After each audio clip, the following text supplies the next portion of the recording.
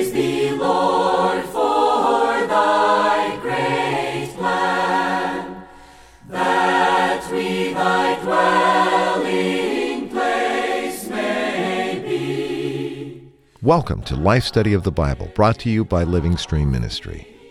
In 1924, Witness Lee was dynamically saved by the Lord as a young man in his native China, and he promptly consecrated the rest of his life to the gospel. He co-labored with Watchman Nee for parts of the next 3 decades, and in 1962, Witness Lee was led by the Lord to come to the U.S. in California. During his 35 years of service to the Lord in America, he ministered in weekly meetings and weekend conferences, delivering thousands of spoken messages. He gave his last public conference in February 1997 at the age of 91. We're happy today to be able to bring you recorded excerpts from his speaking and encourage you to contact us if you have any further questions or comments. Just send email to radio@lsm.org.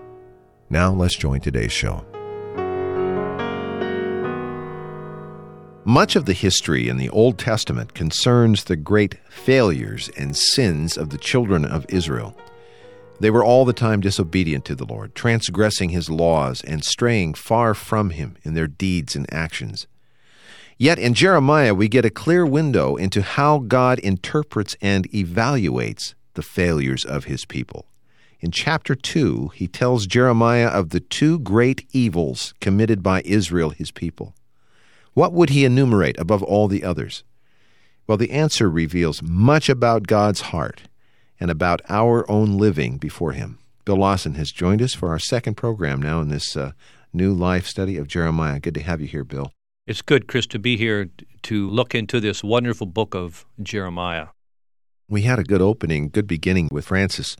Of course, we realized once again that when these prophets were raised up, these great Old Testament prophets, we always tend to somewhat put them on a pedestal and wonder and wish there were such great men of God today, but that was really an indication of a degraded situation among God's people, a low condition among God's people generally, which necessitated Him raising up at least some to be a herald and to be one with Him in His dealing with the people. So it's not quite what we envision, is it? That's right. Surely they were God's spokesman and mouthpiece for God to speak concerning the situation of His people and what God desired them to do and to turn back and repent and come back to God. Well, this particular period of time, during Jeremiah's 41 years of service and ministry, a particularly low time in the history of Israel. We'll see as we're in this live study, at least 3 different occasions, Israel was carried away into exile, and of course the third was the great carrying away into the Babylonian captivity. So this was a very low time, and it had been characterized by much idolatry, many evils and sins. And yet, as we turn in this second message now, and we're still in a kind of the broad overview phase of this life study, we haven't really begun to sort of plow through yet. So we're touching a few of the high points in these early programs. But today, particularly in chapter 2, we really see what is in the Lord's heart as to the most serious transgression or evil, as He says. For my people have committed 2 evils. They have forsaken me, the fountain of living waters, to hew out for themselves cisterns, broken cisterns, which hold no water. I can relate to that. How about you, Bill? Really so. This verse in Jeremiah 2:13 is quite a striking evaluation by God. I think when we look at the devastation and how far away God's people had gone from God, that we would never consider or evaluate the situation that the Lord would use broken cisterns and things like this to describe the condition of His people Israel. And this is exactly what we are like today when we're away from the Lord, when we've forsaken Him, we've given Him up, we've gone after other things, we don't give Him our first love, then we become those broken cisterns ourselves. And we'll hear in this first portion just ahead, Witness Lee make reference to the fact that the Lord Jesus Himself alludes back to this word in John chapter 4 when He's talking to that very thirsty, sinful woman, another one who had forsaken and hewn out her own cisterns, none of which were holding water for her. So this is a condition that is not just applicable to the children of Israel in their desperateness in their poor condition, but it's really something I think we have all experienced at one time or another, and most of mankind is caught up in this verse. Another verse we would read to give a good background here, also in chapter 2, verse 28. But where are your gods, whom you made for yourselves? Let them arise, if they can save you in the time of your trouble. For according to the number of your cities are your gods, O Judah. Well, the condition is poor, but what is revealed out of this deprived, deplorable state among God's people is really quite marvelous, as we'll see today. Here's Witness Lee with our first portion. The central thought of this book is God of love, in his everlasting love, earnestly yearns that Israel, his beloved yet distracted elect, beloved yet distracted by so many idols. God earnestly yearns that this Israel would turn to him from the other gods, all of their idols, that they may gain his incarnated Christ. How do I know Christ is incarnate? Because Christ will be the shoot, the descendant of David. That means he will become flesh, a man in the flesh. This is incarnated Christ. This Christ will be their righteousness of Jehovah. That means this Christ will be God as righteousness to them. Okay, let's read the banner. All the banners are quotations from the book. Israel, the elect of Jehovah, my people have committed two evils. They have forsaken me, the fountain of living waters, to hew out for themselves cisterns, broken cisterns, which hold no water. Well, don't you believe this altogether New Testament thought? Fountain of living waters is not this thought in the New Testament. Then cisterns hold no water. This is the same thought as the Lord Jesus had in John 4. Living waters will well up or will spring within you. There's a fountain. My people have committed two evils. I do believe Jeremiah was writing this with tears. My people have committed two evils. They have forsaken me, the fountain of the living water. I'm just a fountain of living water to them, but they forsake me, number one. And number two, to hew out, to work hard. Cisterns, yet all the cisterns don't hold water. Bill, I love John chapter 4. The Lord Jesus says to this sinful, thirsty woman, "But whoever drinks of the water that I will give him shall by no means thirst forever, but the water that I will give him will become in him a fountain of water, gushing up unto eternal life." So the Lord seemed to recognize with this woman that the cause of her sinful condition was not just that she was disobedient. There was something fundamentally wrong within her.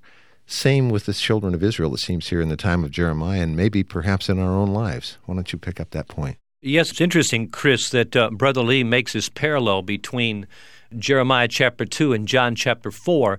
In Jeremiah chapter 2 there, you have this matter of my children, you might say my people. God had much great compassion for his people, yet the people that he created, the nation of Israel that he had chosen as his elect, they had absolutely forsaken him in every way. They were not for him. They were in unbelief. Their people were a mess. The priests, the kings, the princes, and so on. The society was filled with darkness, with lying, stealing. It was a total chaos among his people. And surely he used Jeremiah to reflect that lamentation of how much he grieved after his people that he created. In the same sense, in the New Testament age, that Samaritan woman also was in the same state. Even though she was a Samaritan, somewhat mixed between Gentile and Jew, she also reflected a kind of people that were on the earth at the time of Christ. At that time, she also had tried 5 husbands and then was living with the 6th one, so she was in the same state as the people that Jeremiah lamented about centuries earlier. She had forsaken the Lord. She was hewing out her own cisterns, and there was no water, no enjoyment of the Lord or anything. This is really fundamentally the problem with mankind. There is a shortage of the fountain of living waters, and this is the ultimate promise of what God wants to be to all of his people, right? Right. He wants to be the real fountain, the real source of enjoyment, of grace, and everything to us. And when we turn away from the Lord and we try even to live the Christian life by ourselves, in a sense, we're forsaking him because he is a living water to us, and then we take our own way. We try to be good. We try to live the Christian life in ourselves, and we sense that that holds no water. There's no water. There's no enjoyment of the Lord, and this is our real situation. You use the word lamentation, of course. Following the book of Jeremiah is Jeremiah's second book called Lamentations, and he is full of lament over the degradation and the poverty that had inflicted God's people, Israel. We somewhat treat these books in this life study almost as one book or a continuation, Lamentations being a continuation. But in the midst of this, in chapter 3 of Lamentations, Jeremiah utters something quite marvelous, and I think it's a good time to point it out here. It's really what we'll focus on in this next segment. It is Jehovah's loving kindness, he writes in chapter 3 of Lamentations, verse 22, that we are not consumed, for his compassions do not fail. They are new every morning. Great is your faithfulness. Jehovah is my portion, says my soul. Therefore I hope in him. Jehovah is good to those who wait on him, to the soul that seeks him. So even in the midst of this poor condition, Bill, as we'll hear from our brother, there's a portion from Jehovah to those who seek him. Now, the second one. It is Jehovah's loving kindness, that we are not consumed, for his compassions do not fail. They are new every morning. Jehovah is my portion. Therefore I hope in him. He is good to those who wait on him. It is Jehovah's loving kindness, that we are not consumed. For his compassions, you have the two words, mercy and compassion. Mercy is the outward expression. Compassion is inward feeling. Because his tender feeling, his tender care does not fail, so we are not consumed. If his tender care for us fails, then we are finished. We are consumed. They are new. What are new? The compassions, the tender cares are new every morning. This is just like the dew, the morning dew. Every morning the dew is new. Right away, he changed the pronoun from they to we, from plural to singular. Jehovah is my portion. Jehovah is his portion. Very personal. My portion. Therefore, I hope in him. Even I saw all the children of Israel got exiled. It seems they'll be finished, but I still have the hope in him. In whom? In the one who loves with loving kindness, who has compassion, tender feeling toward us. I have hope in him. He's good, not only to me, but to those who wait on him. Bill, surely this must have been a low point, even for Jeremiah. He'd been through a number of exiles by now, and at this time, the whole situation seems utterly lost. Jerusalem, by now, I believe, was probably in a shambles, right? Right. Temple destroyed, children of Israel carried fully into captivity. It must have seemed, as far as God's interests on the earth were concerned to Jeremiah, everything is a loss. Yet, here, in the midst of this, he still finds his sustenance in the faithful one whose compassions never fail. It's quite a story, and there's quite an application even for us, isn't there? Right. Chris, Lamentations 3 is a very interesting portion. Jeremiah begins and it says, it is Jehovah's loving kindness that we are not consumed. So he's no doubt lamenting, and he's empathizing, in a sense, with the nation of Israel. He's including himself, that we, himself and the nation of Israel, are not consumed because of Jehovah's loving kindness. The Lord at any time could just completely abandon them, and they would have no hope, and we would all be finished. But it's interesting here that in spite of the worst scenario, sometimes in our job, in our home situation, in our church situation, things around us seem to be falling apart.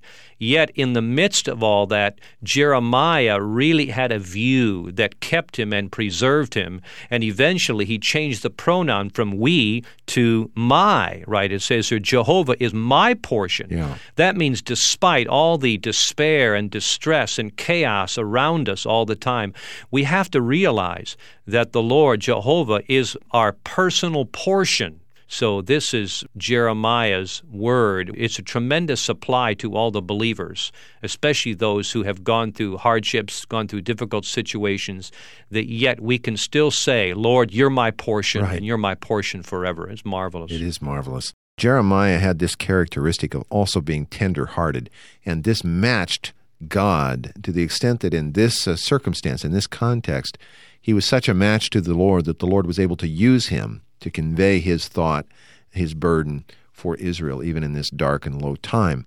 Now, as Jeremiah is bringing forth these prophecies, it seemed to him, no doubt, that he was prophesying just to the nation of Israel. And in a sense, that's true. There's a direct relatedness between Israel and the prophecies Jeremiah is uttering. Yet, as we just heard on a couple of occasions already, we see a number of the great underpinnings of the New Testament come forth in Jeremiah's speaking, which probably to his realization he had no thought of, but to us there's a marvelous application. And those are a central focus in this book of Jeremiah. A couple of them let's talk about here, and Witness Lee will refer to them briefly. In chapter 23 of Jeremiah, "Indeed, days are coming, declares Jehovah, when I will raise up to David a righteous shoot, and he will reign as king and act prudently, and will execute justice and righteousness in the land. In his days Judah will be saved, and Israel will dwell securely. And this is his name by which he will be called, Jehovah our righteousness." Clearly, Bill, a reference to Christ here, isn't it? That's right, the coming Christ. And then in chapter 31, a portion that Paul quotes in his writings in the New Testament, "But this is the covenant which I will make with the house of Israel after those days, declares Jehovah. I will put my law within them and write it upon their hearts. And I will be their God, and they will be my people. And they will no longer teach each man his neighbor and each man his brother, saying, 'Know Jehovah,' for all of them will know me, from the little one among them even to the greatest one among them, declares Jehovah. For I will forgive their iniquity, and their sin I will remember no more." Here, clearly alluding to the coming new covenant. That's our portion today and will be the portion of the children of Israel even in the future. Right. Let's go back to Witness Lee. A righteous shoot will be raised up to David. David, all his descendants became so evil, one after the other, all got captured to Babylon. It seems no more king out of David's tribe. But one day will come. God will raise up his just righteous one, righteous shoot, right? A new branch who is righteous. This is Christ incarnated in the flesh to be a son in the flesh of David. And he will reign as the king. When? Millennial time. This refers to millennium. And act prudently. Christ will act prudently in what? In his resurrection. In his resurrection, he will act wisely. And his name will be called, he does have something to do with us, because his name will be called Jehovah, our righteousness. Not only the righteousness of Jehovah, but Jehovah, our righteousness. He has too much to do with us. He becomes one with us, so he becomes the very Jehovah to be our righteousness. This is altogether New Testament. I will put my law within there, write the law upon their heart. Is this a law? Just a law? No, but the divine life. Amen. I will put my life into them. And with this life, there is the law. Actually, this life is a law. We got a top life, the divine life. And this divine life within us is an inner law to regulate us. And this was not only put into our spirit, but it will be inscribed, written on our hearts. And I will be their God, and they will be my people. Why we are different from the others today? Because we have the inner law. With the capacity that we know God, we just act, behave, and conduct ourselves according to the inner feeling, right? This is the life law. This is the life capacity. This is the life ability. And all Israel will be the same as we are today with God. So they will become the new creation as we are today. For I will forgive their iniquity, and their sin I will remember no more. This is new covenant. How marvelous is this Old Testament book, Bill, with all of these unfoldings of the great realities, not just truths, but experiential realities of the New Testament. We got about 2.5 minutes, and you've got the incarnation of Christ, Him sitting and reigning in the millennial kingdom, and the new covenant. Take your pick, Bill. Wow, there's so much here, especially in Jeremiah chapter 23. It says, "Indeed, days are coming, declares Jehovah, when I will raise up to David a righteous shoot." We all know that righteous shoot, the shoot of David, is Christ himself in his incarnation. Right. Christ, as the son of David, came about 1,000 years after David. And then, of course, the Jews did not receive him. They rejected this righteous shoot. And because the Jews rejected him, he went to the Gentiles, and we received him. We believed in him. He became our righteousness. He also is the very one who enters into us as our life and life supply. Right. So according to that new covenant that Jeremiah spoke about, we first, as believers in Christ, we first got the opportunity to enjoy that covenant. He said that he will remember our sins and iniquities no longer. We have the ability to know God now in an inward way.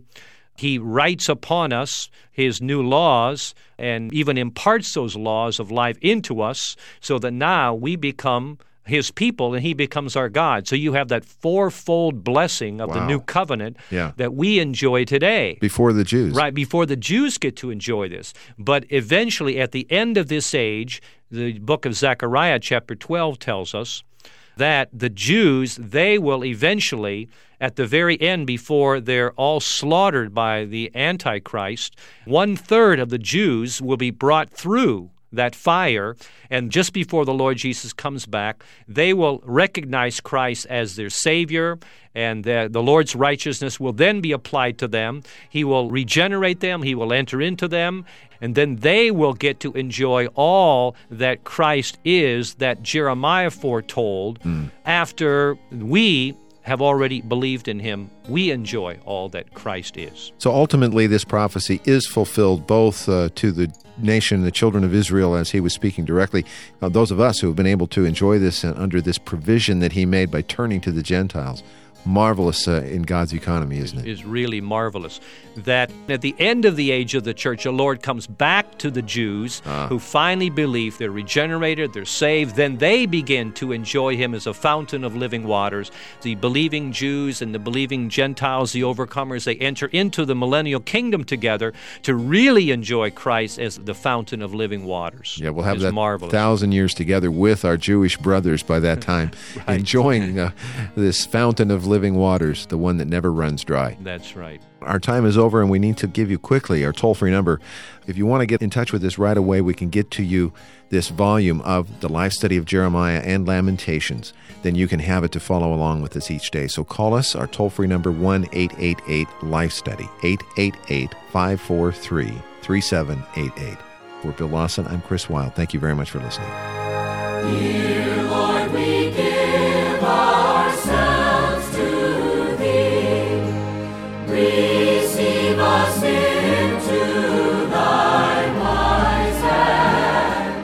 Thank you for listening to Life Study of the Bible with Witness Lee, produced by Living Stream Ministry.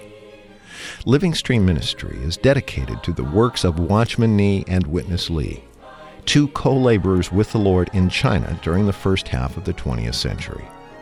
After World War II, Watchman Nee sent Witness Lee to carry out this ministry in Taiwan. Later, the Lord led him to the United States and eventually to the rest of the world before he went to be with the Lord in 1997. Living Stream Ministry now has hundreds of titles by Watchman Nee and Witness Lee available in English, plus many in more than 50 other languages. To find out more about Living Stream and all that we offer, visit our website, lsm.org. You can also reach us toll-free at 1-888-543-3788 or email us radio@lsm.org. Thanks for listening.